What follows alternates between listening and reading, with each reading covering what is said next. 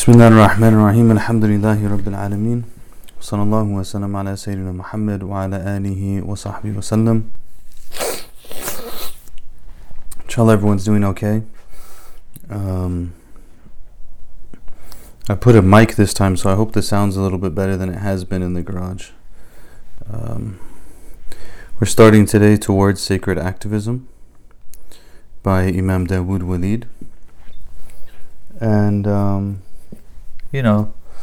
there's probably a lot of things we could say to introduce the topic and why do we want to study it and so on and so forth, but I get the feeling that all of that will be covered in the course of the text, so no need to overdo it with my own comments. Those will come in due time, inshallah. It's not a large book. As you see, it's about 75 pages, and actually I think it's not exactly 7, it's about 65 pages. So we're just going to read it. As those of you who have come before know, I kind of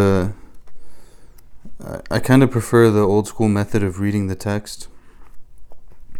Just feel like it leads to a deeper understanding of the text, and also make sure that we understand everything, gives people opportunity to ask questions about each part, so on and so forth. And in the words of one of the contemporary ulama, it is a tried and true method that has produced many scholars. So whereas other methods maybe don't have the same they're not as tried and true. It's a tried and true method. Over 1,000 years it's produced big scholars. So we'll read the English. Also, the good thing about just reading it is in the foreword is by Imam Zaid Shakir, Hafidhahullah, wa nafanallah bi'ilmihi. And then it has a preface by Chaplain Lina Safi. So both of those are promising. And then after that it gets into the actual text, inshallah. So without further ado, we'll begin with the words of Imam Zaid Shakir in the foreword, which will, I think, give us everything we need to get started in this party, inshallah. Bismillah.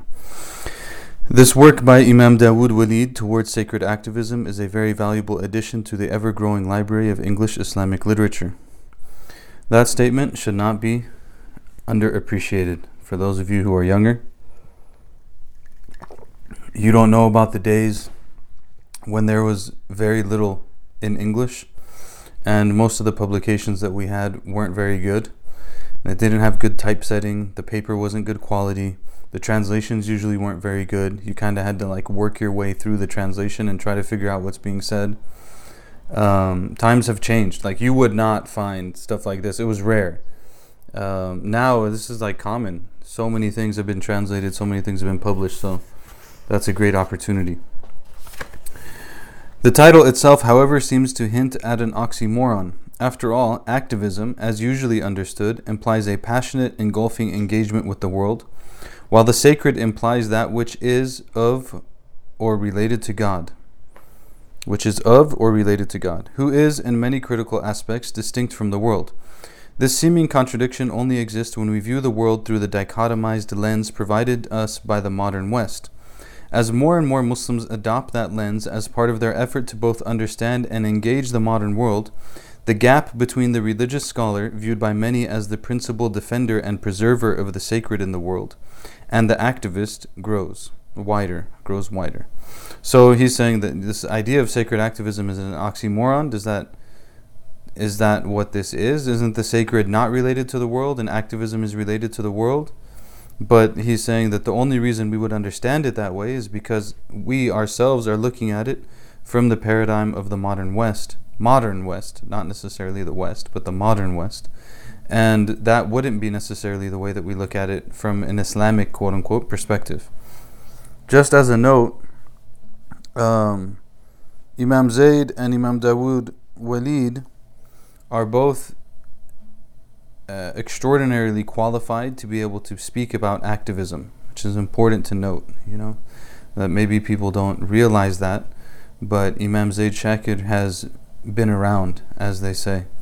Like it's not like he just fell off the turnip truck and decided to step out of the ivory tower and write a book on activism. Imam Zayd has done this for decades and has worked in local communities on the ground to change neighborhoods, to build people up from the ground up, to work with all types of different people of backgrounds and so on and so forth. If you don't know, research is a good thing. You can read his, I think it's called Scattered Pictures. You can read that one. It has different pieces of his life and different writings that he's done. Or you could also read his mother's memoirs, just to get a feeling for like, where did he grow up? What are the things he's been through? Does he really understand, quote unquote? Sometimes say, someone will say something and you say, well, he doesn't understand. Well, you go and read what his life was and what his mother's life was. So that's number one. Number two, for Imam Dawood Walid, the memoirs. Let me grab it for you. Happens to be here.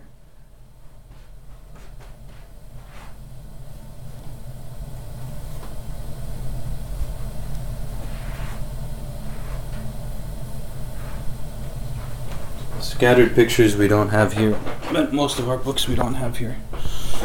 What we have here?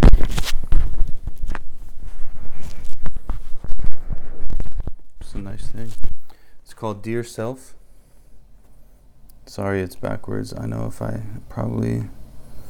Oops. There's probably some setting that I can change that will... There you go. Make it easier to see. Dear Self. A Year in the Life of a Welfare Mother. Rishaleen Mitchell. Forward Imam Zayd Shakir. You can find it. Yeah, it's pretty amazing. I can't say that I've read it in its entirety, but I've read some of it, and it's pretty amazing. So, it's like really 7:30 p.m., this and this and this on this day, Then April 1st, 1973, Dear Self. I'll give you an example. Maybe not that one. Let me read. Let's see.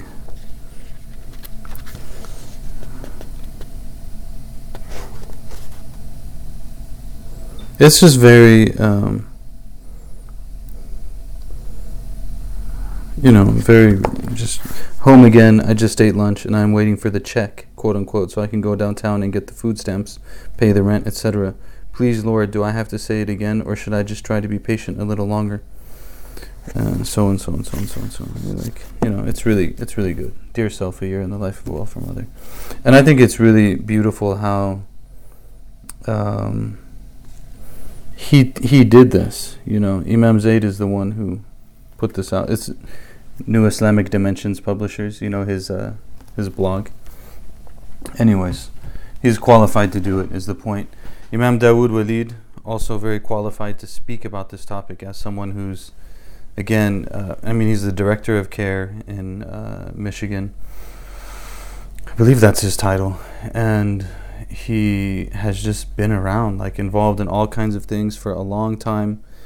On the ground, in the streets, during protests, coalition building, all of that kind of stuff. Okay? Enough. It's in this Western conceptual universe that the tension between the religious scholar and the worldly activist exists. The tension should not exist. It's actually, for a Muslim, it's not really acceptable for the tension to exist. If the tension exists, there's a problem either on the scholar's side or on the activist side. So it's a problem on someone's side. Either the scholar isn't familiar enough with the context, or the activist doesn't really understand what they're doing at very many different levels, right? I can say for sure, when we were in MSA in the 50s, our relationship with the imams was always really close. We were always talking to the imams, always inviting them over, always trying to get their feedback, so on. We looked at our work as part of their work, and vice versa, This tension is itself an extension of that existing between the spiritual and the corporal, the sacred and the secular, the religious and the profane, which has defined European society since the onset of modernity. Moving beyond that dichotomy requires moving into another conceptual realm. That alternative realm is defined by revelation, not reason. Saying this is not to deny the role that reason plays in aiding our understanding of not just religion but our very world. By the way, Imam Zaid Shakir also has his master's degree in political science, in terms of political analysis and stuff like that. Revelation, however, provides the parameters within which reason operates. To deny the existence and importance of those parameters is to nullify the logic of religion itself, and to elevate humans to a place reserved for God. When this happens, divine oneness and unity, which is informed by revelation, tawheed, is replaced by human multiplicity and confusion, takthir, which is informed by reason. Within such a situation, activism, no matter how well intended, cannot be sacred. Acknowledging the centrality of God in human affairs is essential for the realization of a sacred activism. This acknowledgement allows us to understand that nothing occurs independent of the knowledge, will, and power of God. This is important for the activist to understand because he or she, as well as his or her actions, are a manifestation of the divine will in the world. This realization is one of the first steps towards a sacred activism, for it bequests unto its possessor a tawheedi consciousness as well as a sense of purpose, which motivates one to seek to understand the divine wisdom governing all that we do. The comprehensiveness of that consciousness, when it is fully developed, is captured in the wird of Imam al-Nawawi when he states, "With the name of Allah, with Allah, from Allah, to Allah, upon Allah, and in Allah, there is no strength or power except with Allah." This is part of the wird of Imam al-Nawawi. The daily devotional of Imam al-Nawawi, which has a translation and commentary by Dr. Omar Farooq Abdullah, Hafidhullah. I think it's called The Devotion of Imam al-Nawawi. I don't know how easy it is to get, though.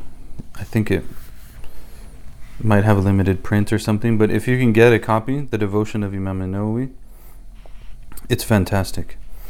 And perhaps we can convince Sheikha Muslima Permal to teach it again. She taught it at a rihla one year at Zaytuna, when Zakiya was a baby, so that must have been like 2 years ago. 2 years ago maybe, so maybe she can teach it again, inshallah. This consciousness is essential for cultivating a sense of responsibility before God. That sense of responsibility, in turn, translates into a willingness to conform to the divine law. This is the next step in moving towards a sacred activism. The important legal point here, which Imam Dawood discusses in this work, is that every action the believer undertakes must be informed by knowledge of the divine law. This is a general principle. Every action that the believer takes has to be informed by the divine law. If we know the ruling, great. If we don't know the ruling, we have to figure out what the ruling is. We can't just haphazardly do things. We have to, every single thing that we do with intention that it attains, that it's done for the sake of Allah, and with understanding of the way of the Prophet ﷺ, and to try to make sure that that thing that we're doing aligns with the way of the Prophet ﷺ. Thus, before an activist engages in a particular action, he must endeavor to learn the legal ruling relating to it in terms of its permissibility or impermissibility, along with its lawful and unlawful aspects. If anyone else wants to read, and you have the book, just go ahead and let me know in the chat box if you want to do that or not. For example, it would not be permissible for a Muslim to become involved in a campaign to defend the legality of pornography, were a serious effort to ban it to appear, because viewing pornography is impermissible. For a believer, First Amendment arguments here would be irrelevant owing to the impermissibility of the act in question. If you do read, your video won't show up on the live stream because it's stuck on me. So they'll just watch me sitting and listening to you reading, just in case you're worried about that. From a different perspective, if a Muslim were to participate in a lawful march for a permissible cause, he or she could not join members of the Black Bloc or another violence-prone group in smashing store windows along the march route, because destruction of someone else's property is forbidden in Islam. Okay. Hence, every activist must be a scholar in the realm of his or her activism. In the realm of her activism, as she must be conversant with the legal rulings associated with a particular action she may become involved with. This idea of the activist as scholar is something that immediately challenges the scholar-activist dichotomy. In reality, this dichotomy is fallacious, owing to the existence of a third opinion, the activist who is herself a scholar. Such a person combines the worldliness of activism with the spirituality of the scholar. And this is definitely possible, right? Like whatever field that we're in, we can become knowledgeable of the issues that relate to that field. So we have a type of knowledge, a scholarship, so to speak, of the issues that are related to that field.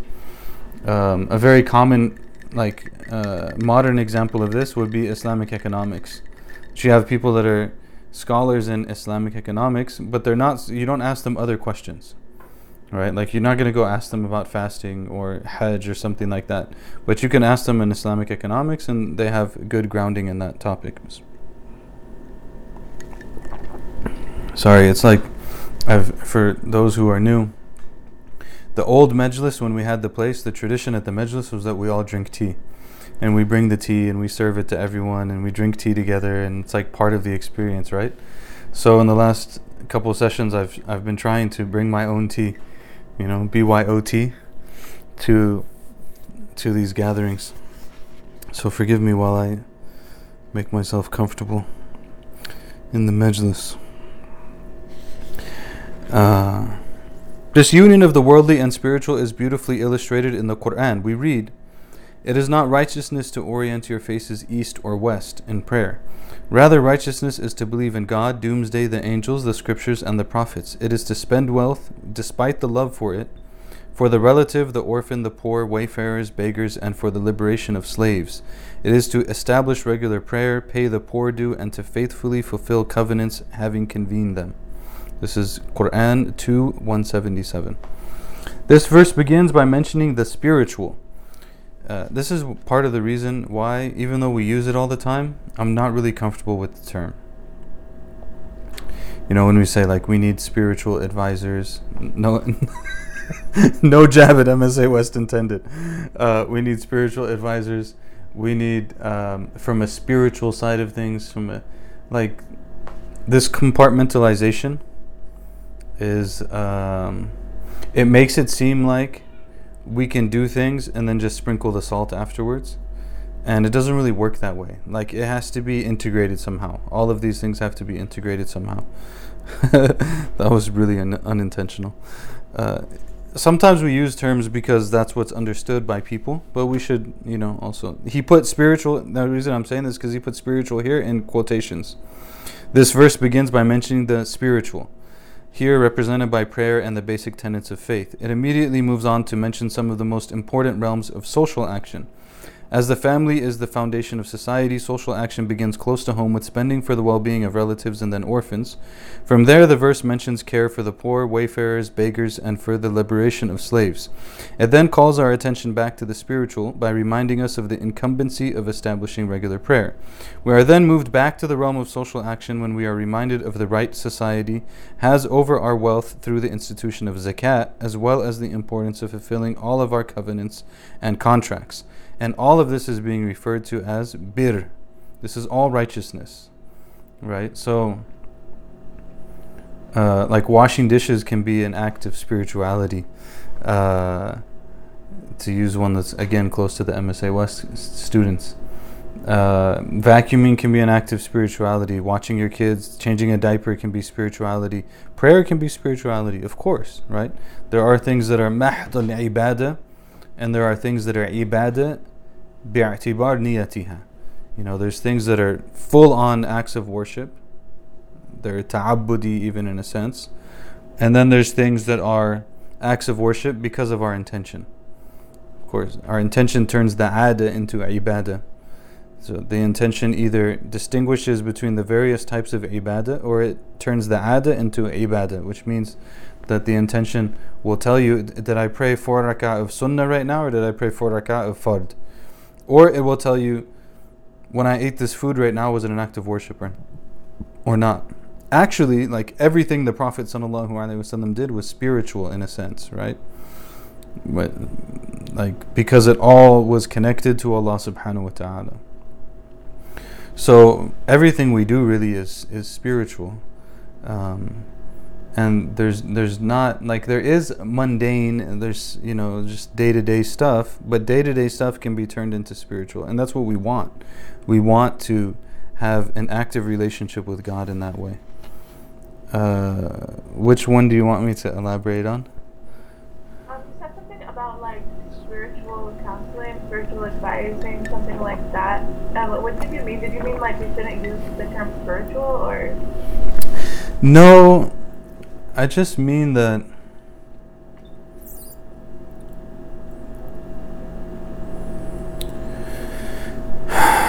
there's a compartmentalization in it. Meaning there's almost like it's almost like a subtle secularization. Like we put Islam over here, and we'll go and knock on that door whenever we feel like it. We're dealing with the spiritual thing, but the other stuff is not spiritual, so we don't need to consider that. But really, like, it's not a horizontal issue. Actually, it's more of a vertical issue. So Islam is on the top, and everything else kind of falls under it in different places. And so in that sense, everything is spiritual, right? And at the same time, that also kind of reminds us that the quote-unquote religious scholar should be multifaceted. That if they are to understand the world, then they should be well versed in a number of different areas, and their life should also be, like multi-part. Like they should live a normal, real life. They say, for example, I think it was Imam Muslim, the compiler of the hadith collection, that he would act upon the hadith that he puts in his collection. And he took it so seriously that, like, he was a master archer, for example, because he's going to write hadith, he's going to compile hadith about how the Prophet ﷺ was an archer. So now that just became spiritual. And so many other issues become spiritual because all of those are going to have hadith about them. I understand. So you're saying like it shouldn't be like very separate, like it could be included in everything. Yeah. It's not that there's a problem with the term. It's just that, like, what happens is, sometimes I feel like what happens is we use spiritual and then we refer it only to, like, if we were to break down Islam into Iman, Ihsan, Islam, Iman, Ihsan, the 5 pillars, the 6 articles of faith, the spiritual side of things, quote unquote, then it just goes to that third one and we ignore the other 2. So the theology doesn't actually become part of the spiritual. The physical rules of, like, you can do this, you can't do that, doesn't become part of the spiritual. But, like, technically, not, like he said, not breaking store windows when going on a protest is a matter of spirituality. Just the same way that controlling one's anger is a matter of spirituality, or trying to be mindful of God is a matter of spirituality, and not throwing your trash in front of your neighbor's house is picking up you don't have a dog because that's a matter of spirituality. So you have like with some details, but like you're walking your cat and your cat poops on the neighbor's yard, you pick up the poop, it's a matter of spirituality, right? So there's like issues like this. You can tell that these things are happening. Just picked up. Allah help us. I can read if you like, just let me know what page we're on. Okay. We are on the bottom of 13. Let us return. Alright, Assalamualaikum. Alaikum salam. Is it, let us return here? Yes, let us return here. Let us return here to the liberation of slaves mentioned in the above verse, focusing on the idea of liberation. From black liberation to now white liberation. From women's liberation to gay liberation. From Palestinian liberation to Catalonian liberation. To the actual liberation of slaves, whose numbers are increasing globally. Liberation is a theme that informs the social justice agenda of many contemporary activists. Okay, keep going, very good. We should note that liberation movements are unique in that they tend to become inseparable from the quest for political power. This is so because the effects of liberation can only have an enduring impact if they are institutionalized by public policy. This politicizing of social movements renders many of them prey to vicious, oftentimes zero-sum struggles solely focused on worldly goals. In the ensuing scrum there is little room for the sacred. A Muslim who is caught up in these struggles may find that he or she is amenable to spiritual burnout, which itself is a function of losing touch with God. Interesting.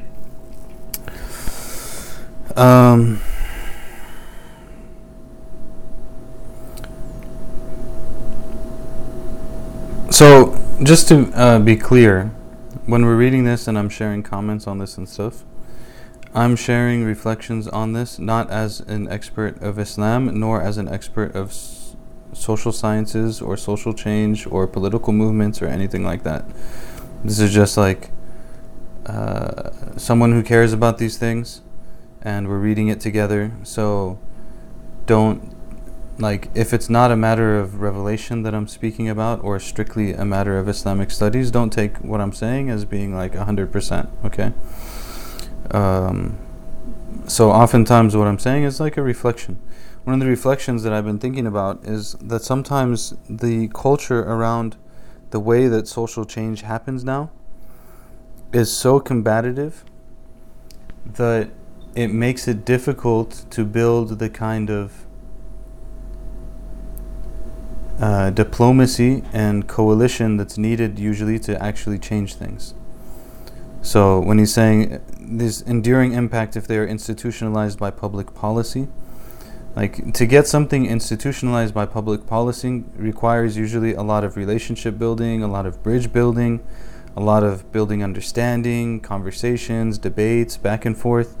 But when you can't do any of that because of the nature and culture of the interaction, then you can make a point about something, but where is it actually going to go? You know? And these are the things that, subhanAllah, you learn kind of subtly in family. You see, like, how there's an emphasis on the individual, there's an emphasis on the family, there's an emphasis on the society.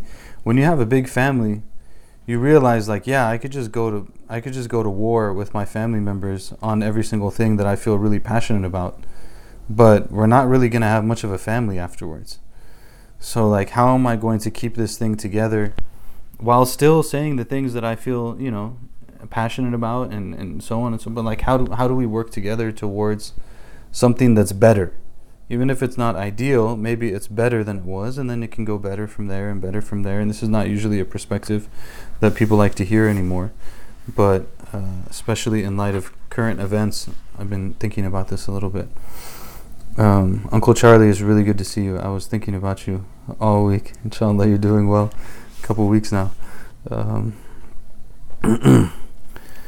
Alright. It is here that the need for sacred activism, Kausar, inshallah, we'll come back to you. Since you're the only volunteer, we'll come back to you, inshallah, in a couple paragraphs. It is here that the need for sacred activism becomes most acute. That's not a critique on anyone, by the way, because you might not have the book, or you might just not want to read, which is okay. You don't have to. It is here that the need for sacred activism becomes most acute. To elaborate, when activism is solely focused on worldly concerns, and when the methodologies and philosophies informing that activism do not account for the existence of God, who is, after all, the ultimate dispenser of justice, that activism can become the source of despair and frustration. For example, if I am a Marxist or atheist and do not believe in God or the hereafter, I have to get justice in this world, for there is no other realm available for its attainment. Hence, the quest for justice becomes a bitter and intense struggle, because if I do not get it here, I do not get it at all. Furthermore, when God is not in the equation, the activist can lose sight of the fact that there is a limit to the efficacy of his or her actions, something that can deepen his frustration and desperation, hastening either burnout or a resort to even more extreme methods.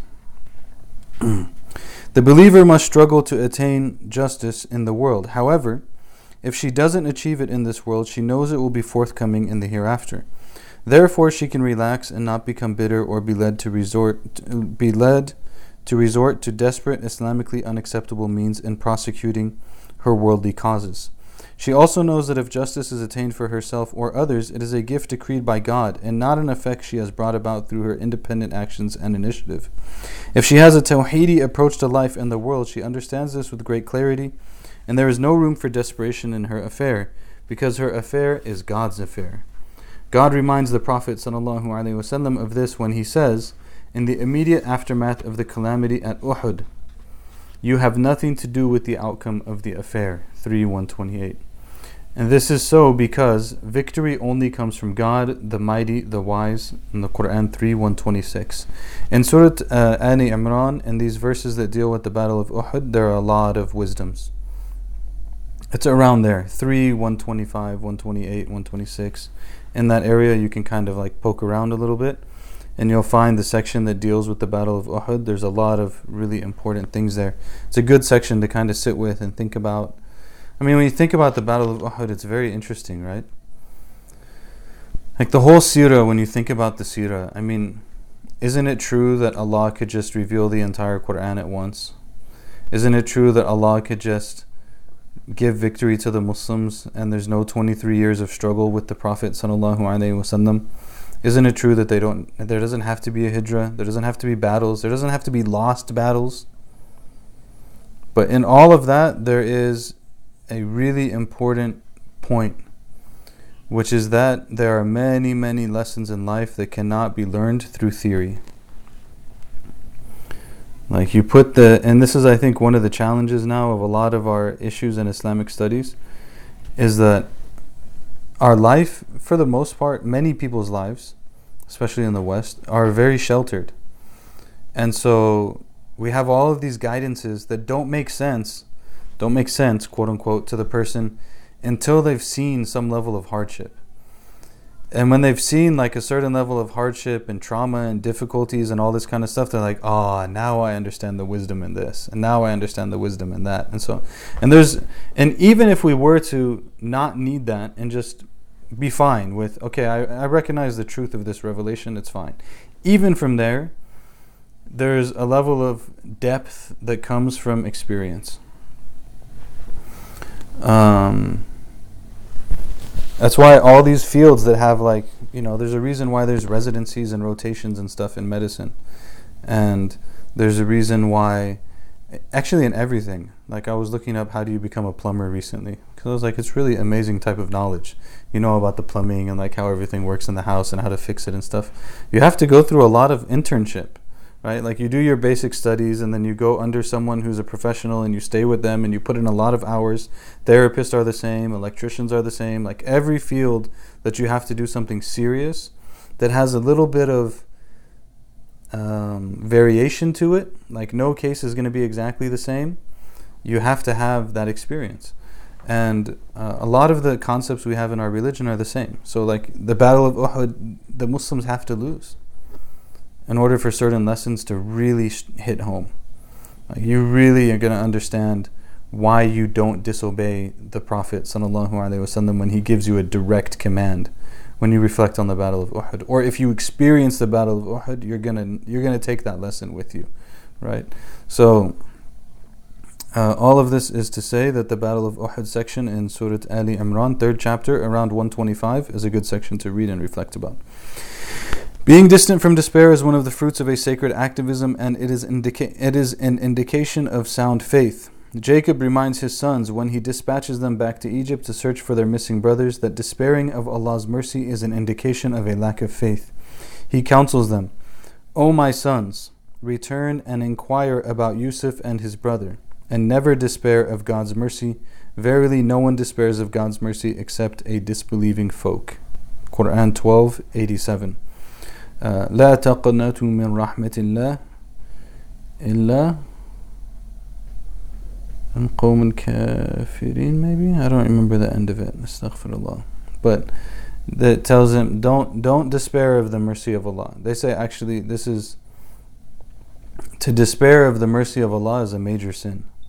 It's from the major sins.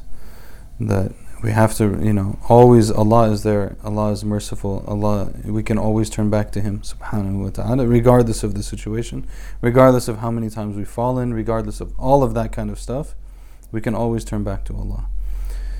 A sacred activism must also involve a conscious effort on the part of the activist to save his or her soul. Most activists display a keen eagerness to work to eradicate various forms of oppression occurring in the world, which can be extremely laudable. In the process, they should never forget the salvation of their souls and take every step possible to avoid oppressing it. The Quran mentions, among them are those who oppress their souls, 35:32. A sacred activist understands his or her personal salvation takes priority over saving others. While recognizing that any form of oppression is a form of darkness to be lifted from the world, the sacred activist also knows that idolatry is the greatest darkness of all. We are informed unambiguously in the Quran, indeed, idolatry is the great oppression. إن الشرك لظلم عظيم. Surah Luqman 31:13. He therefore strives assiduously to live a life defined by Tawheed. Okay, popcorn, Kausar, bottom of 15 until now. Until now, this introduction has focused on the need for the activist to be more scholarly or spiritual. Everything we have mentioned above, however, is also relevant for the scholar, in that a scholar is not immune from being more worldly than spiritual. Indeed, a particular scholar may be just as divorced from a Tawhidi worldview as a particular activist. Having said that, our discussion would not be complete if we failed to explicitly mention that every scholar must be an activist. The most basic level of the scholar's activism is the level of implementation. A scholar must act upon his or her knowledge. Hence, knowledge and action must be complementary and therefore inseparable. The gravity of not acting on one's knowledge is expressed by Ibn Ruslan in his didactic poem Al-Zubad. He mentions, the scholar with knowledge whose acts are idle will be punished before worshippers of idols. Nice translation, mashallah. Please continue. At a societal level, religious scholars must be exemplars, leading the wider community in addressing issues involving various injustices. Failure to do so leads to calamitous consequences. Among those consequences is losing divine assistance in our affairs as well as our sustenance. A well-known hadith relates, Allah will assist the servant as long as the servant is assisting his brother, mentioned in Muslim. In another narration, we read, Seek me among the downtrodden. Verily you are given your substance as well as divine aid owing to your treatment of your downtrodden, mentioned in Tirmidhi. The downtrodden and the oppressed are beloved to the Prophet ﷺ, and he dedicated himself to their service. The scholar who is a prophetic heir should also possess that love. The scholar must set the tone for the entire community in keeping this prophetic ethos alive in the Muslim community. Yes, very good, mashallah. This is so important and such a tall task. Allah help those people and those of us who seek to be like them.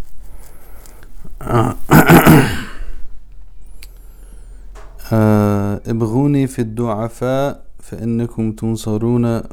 فإنكم ترزقون وتنصرون بدعفائكم. This seek me among the downtrodden, the Prophet ﷺ says. It's a beautiful statement. ابغوني في الضعفاء. Seek me among the downtrodden. If you want to know, like, where do you want to find the Prophet ﷺ? Where do you want to find the spirit of the Prophet ﷺ? It's with the downtrodden. And he says, you are given victory from Allah and you are given sustenance because of them, by them. Our Lord informs us in a divine hadith Qudsi, O my servants, I have made oppression forbidden for myself and I have forbidden it amongst you. Therefore do not oppress one another. Muslim. This hadith mentions a divine characteristic and then enjoins the believers to adopt that characteristic. This hadith is also in the 40 hadith of Imam al-Nawawi radiyallahu anhu.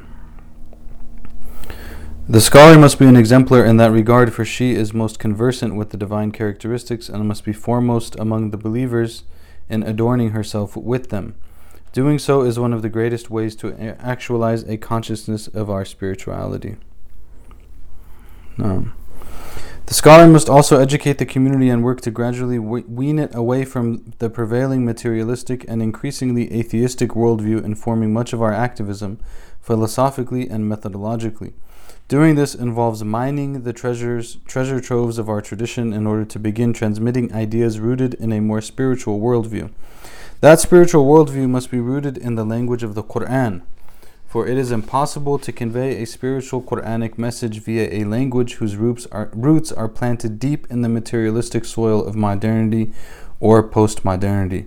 And this is one of the big issues. I feel that one of the main differences between activism when I was an undergrad and now is that when I was an undergrad, we didn't have really rigid terminology around the world of activism. So all of these terms that we have now, like, so many things, allyship and I don't know. There's so many. I'm sure you guys can think of. There's so many terms that are like, if you're going to be part of this activist crowd, you have to use these terms, and you have to fit them the way that we use them. And then the problem with that becomes that we don't do that. Like we're just not going to subject ourselves to a world of terms that are not defined by us. Like, sorry, we can agree on maybe some objectives, but I'm not going to turn over the reins of interpretation and worldview building to someone else. So we just, so we used to, like, for example, we used to just talk about the issue. Like, there's inequality in access to education. There's problems in access to housing. There's discrimination that happens in applying for work and in compensation for work. There are, whatever it might be, people don't have access to decent food, so on and so forth. So we focus on the words and the actual work, rather than not the words, but we'd focus on the issues and the actual work rather than just like using the right terminology and being part of the in crowd.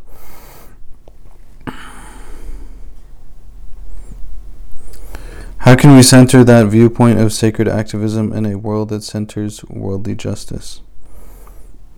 By the way, this doesn't mean that we can't use other people's terms. It just means that we have to be careful that when we're plugging into a term that's being defined by someone else, that it doesn't lead to misunderstandings for us and others.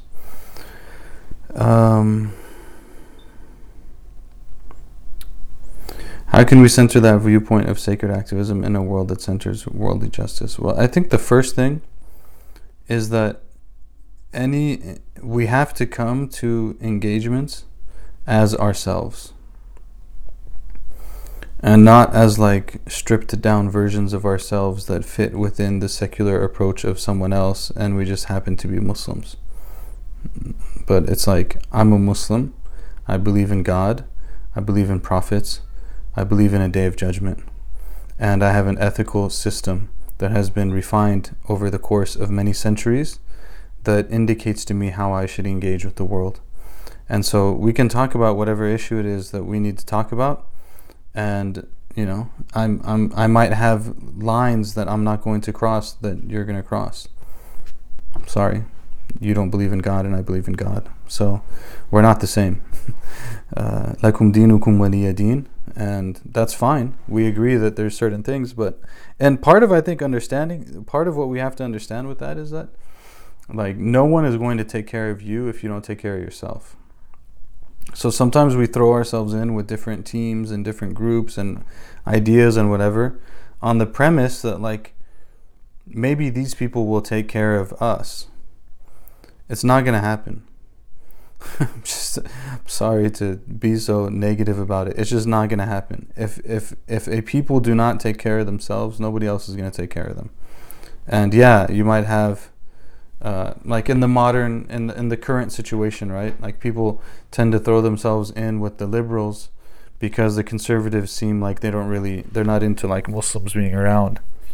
Well, I hate to break it to you, but the liberals probably don't want observant Muslims around either.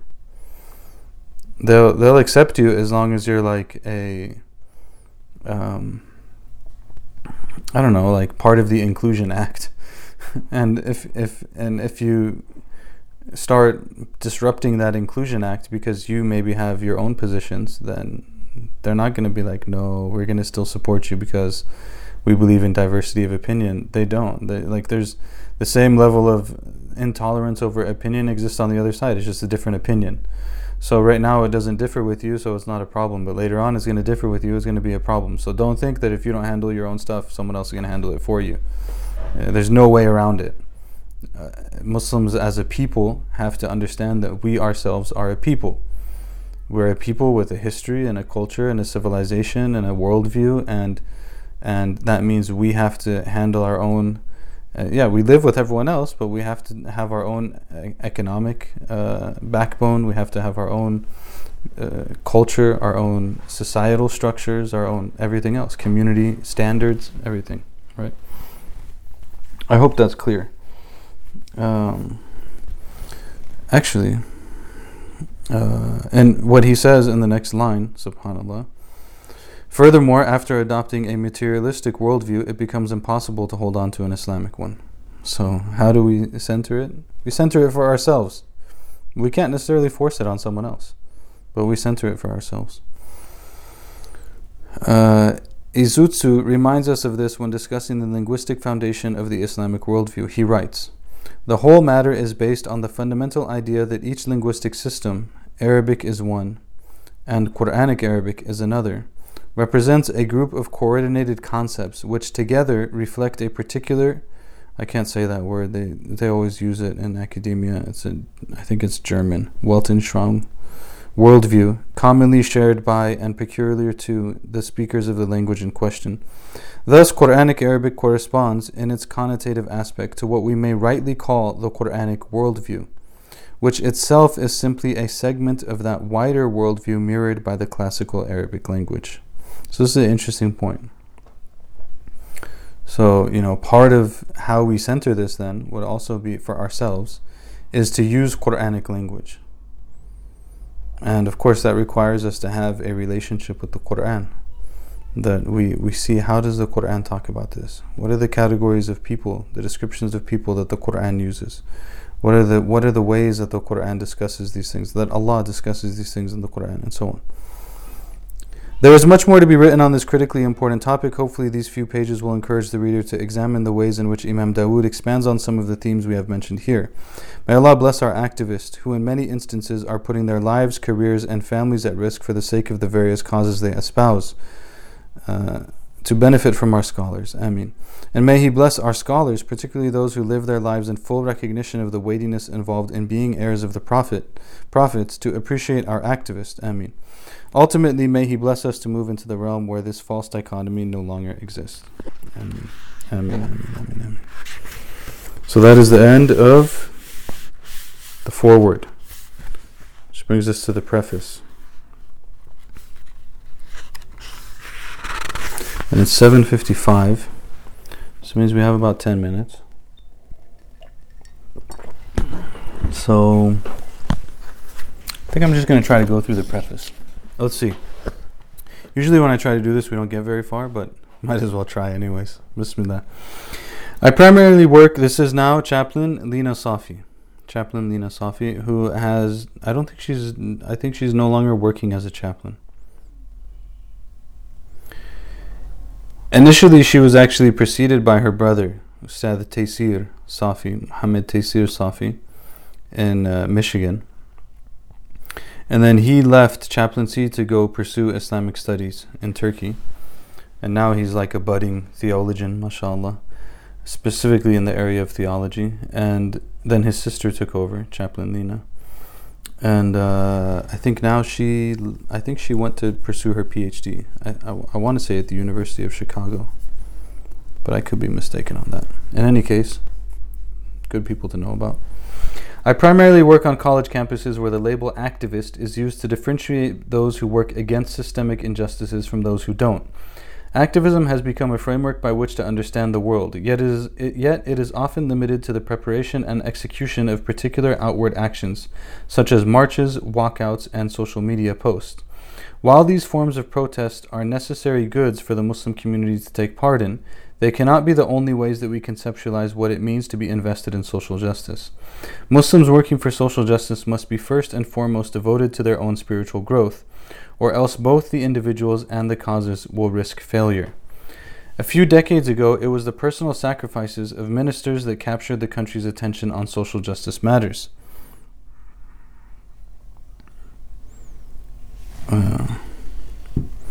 The likes of Reverend Dr. Martin Luther King Jr. and our own Minister Malcolm X.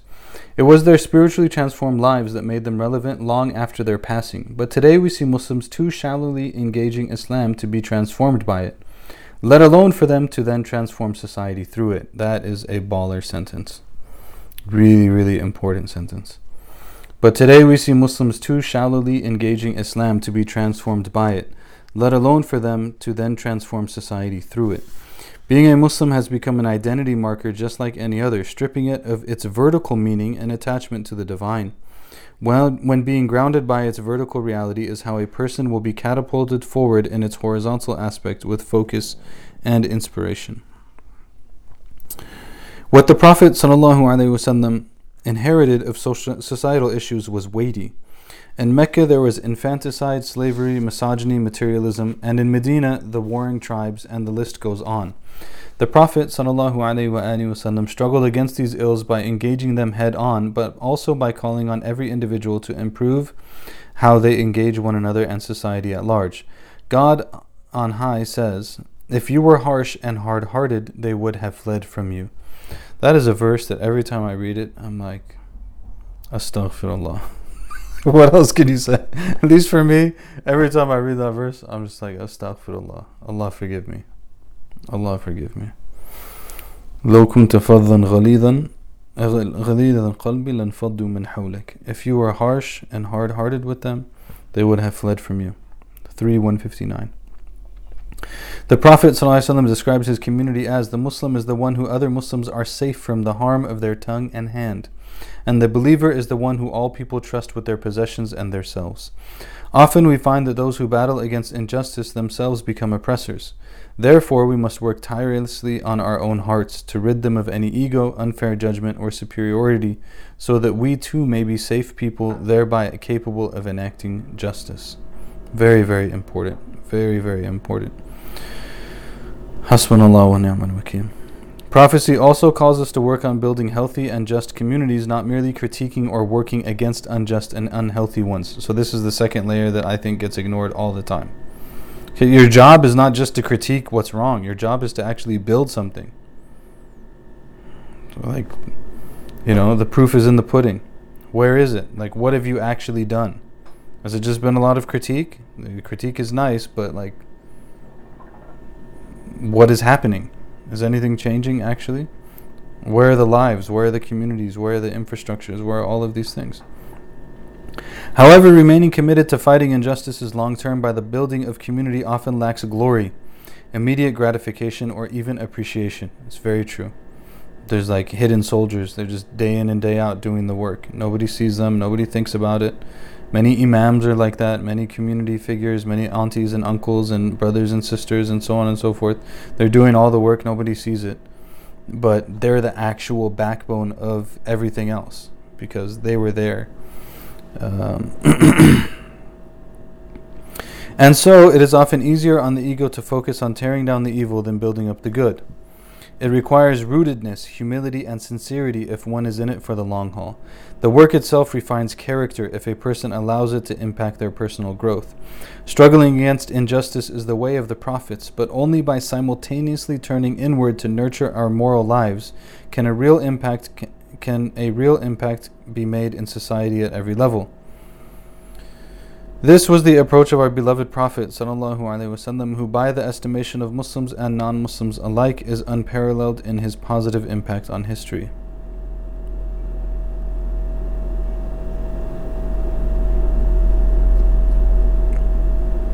There's a question, I'll come to it at the end, inshallah. Success wasn't always easy or immediate in the life of the Prophet ﷺ, but he taught that ultimately our merciful Lord is the one effecting change. It can be draining, if not debilitating, to enumerate all of the systemic injustices that have been in place for hundreds of years. As Muslims, we are called to do our best, to serve because we are accountable to God, and to leave the rest to the Lord of the heavens. All the while we can find solace in the temporary nature of this world. Even a little good done with sincerity has its reward, and also may inspire others to follow suit, thus multiplying it and carving it into the human experience of countless individuals.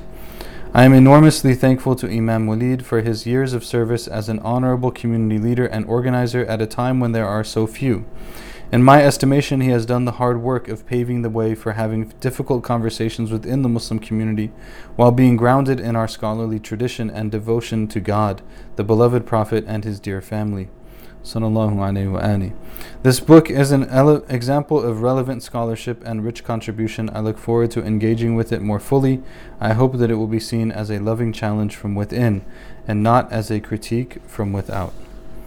Dina Safi, Ann Arbor, Michigan, January 2018, which brings us to the introduction. Sallallahu wasallam ala Sayyidina Muhammad wa ala alihi wa sallam. Question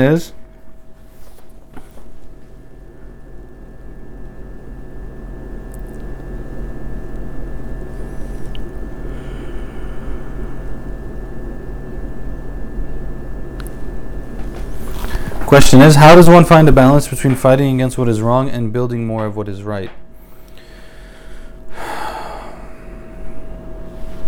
Should it be weighted more or less towards one side?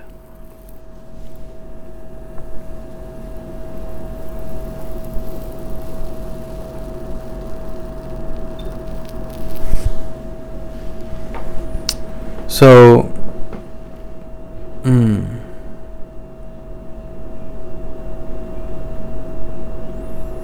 my mind always defaults now to martial arts examples. I hope I don't alienate portions of the audience by doing so. But I think there's a lot of wisdom in that.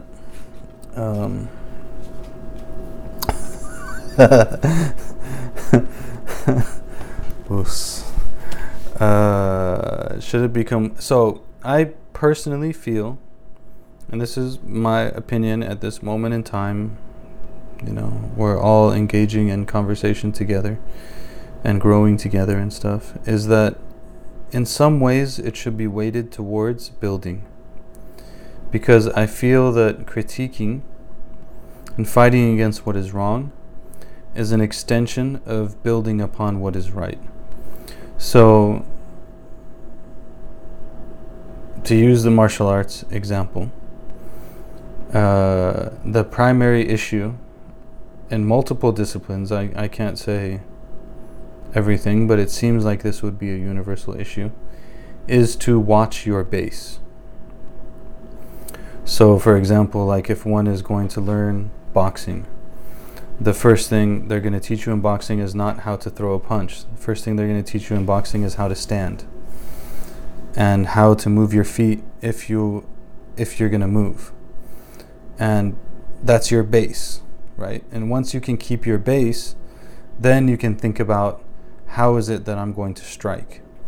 But I can't strike without base, nor can I take a strike without base. But if I have a strong base, then I can do those things. Same thing in jiu-jitsu, for example. Like, everything is going to go back to your base. If your base is strong, attacks can come at you, and you'll be able to bear them, and you can also reciprocate if the need is there. But if you don't, then you can't do anything. And that is like, I think everyone should at least try to train in jiu-jitsu. I'm a little bit of a fanatic in that regard. Allah, inshallah, help this pandemic to go away so we can go back. And so other things can also come, but so that we can actually train. Like the things you find, like when someone is really high level, their base is so strong. It's unbelievable. You can't move them. And if you try to move them, they're not going anywhere. And if they let you move them, it's on purpose so that they can take your base away. Right? So how do you balance between fighting what's outside and building what is right? If you don't build what is right, you have nothing to fight from. As soon as you go to fight, you're going to get destroyed. And this is actually, you see this in the Prophet ﷺ's life, right? Like, this is not, the Prophet ﷺ didn't udina lakum, you were given the permission to fight those who fought you. That wasn't like first revelation. If that was first revelation, there'd be no Islam. Right? If the first revelation was you can fight back, there'd be no Islam. They would have just been all killed. It would have been done. But the Prophet ﷺ and the community of the believers are given really the ability to fight back, basically in Medina, because now you have a base. In Mecca, you have no base. Okay. I'm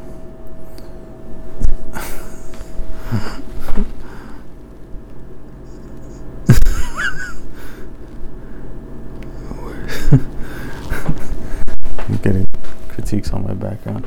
It often feels like changing policies is the only effective way to enact justice. What other methods do Muslims have in their tool belts in order to take the next step and do something about the injustices, especially since enacting policy change can be met with failure? That's a good question.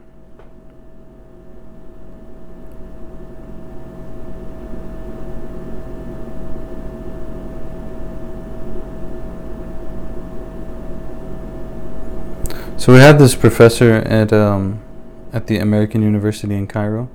Her name is Dr. Hiba Raouf Azzat. She's in Turkey now. She's phenomenal. If you can find any of her work and stuff, she's really amazing, mashallah. And in her class, we had a class with her on, I forget what it was called, Contemporary Issues in Political Islam or something like that. And there was all this conversation around the public sphere versus civil society, I want to say, and how civil society and changing Hiba Raouf Azzat HEBARAOUFEZZAT.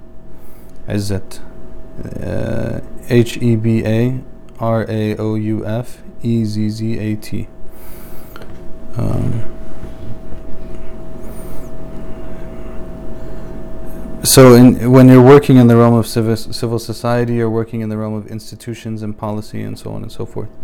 But public sphere just happens like in the public sphere, right? And both of these I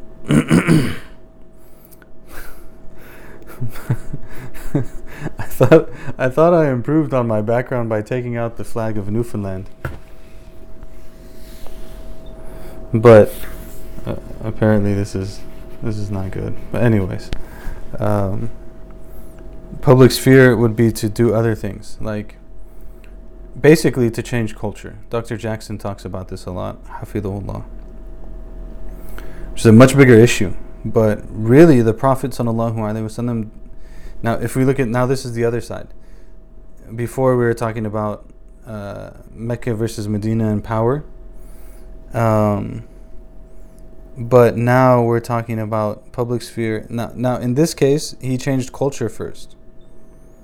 So in Mecca, what the Prophet ﷺ is doing is he's changing the culture of the people in some ways. Not like the Arab culture, but like the culture of how they do things, the culture of how they think about things, the culture of how they look at things.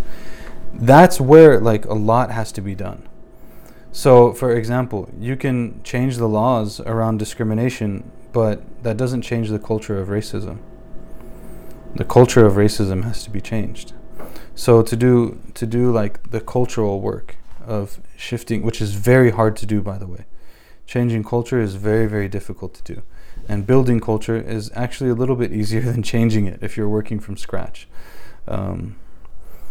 It's part of why the Majlis was its own place, started from the beginning, because from the beginning you can establish a certain type of culture in the space that, and if you come into something else, it's very difficult to change it. So that would be like my short on that. What other methods do they think about? Methods that will deal with issues of cultural change. And that's going to be done usually through the arts. And Islamic civilization did this, right? That's not something new, but to contribute to the arts, music, theater, movies, cinema, video production, whatever it might be, and not just to do it in like, we need a pat on the back so that people can accept that we're human beings type way, but in a way that's actually contributing to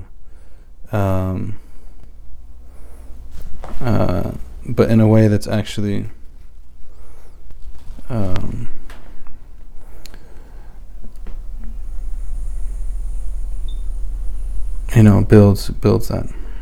Yeah, from one big task to an even bigger one. Yeah, absolutely. Alhamdulillah. Taib, inshallah, we will conclude here. And then we'll continue next time. If this is too broad, but do you have any tips on changing your culture?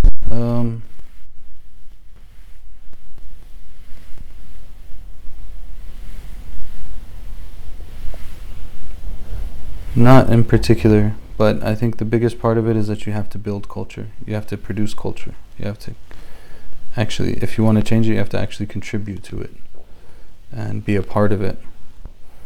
And then you can start to impact it. There's certain things I think that happened recently that might have been an example of that.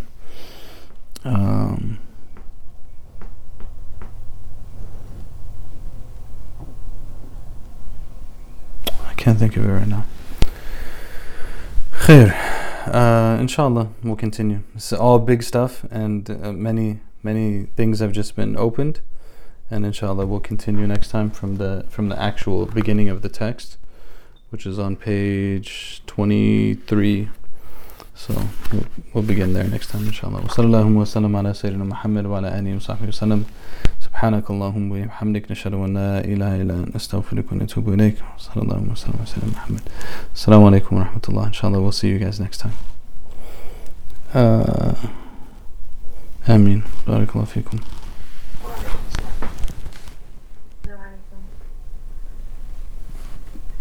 السلام عليكم.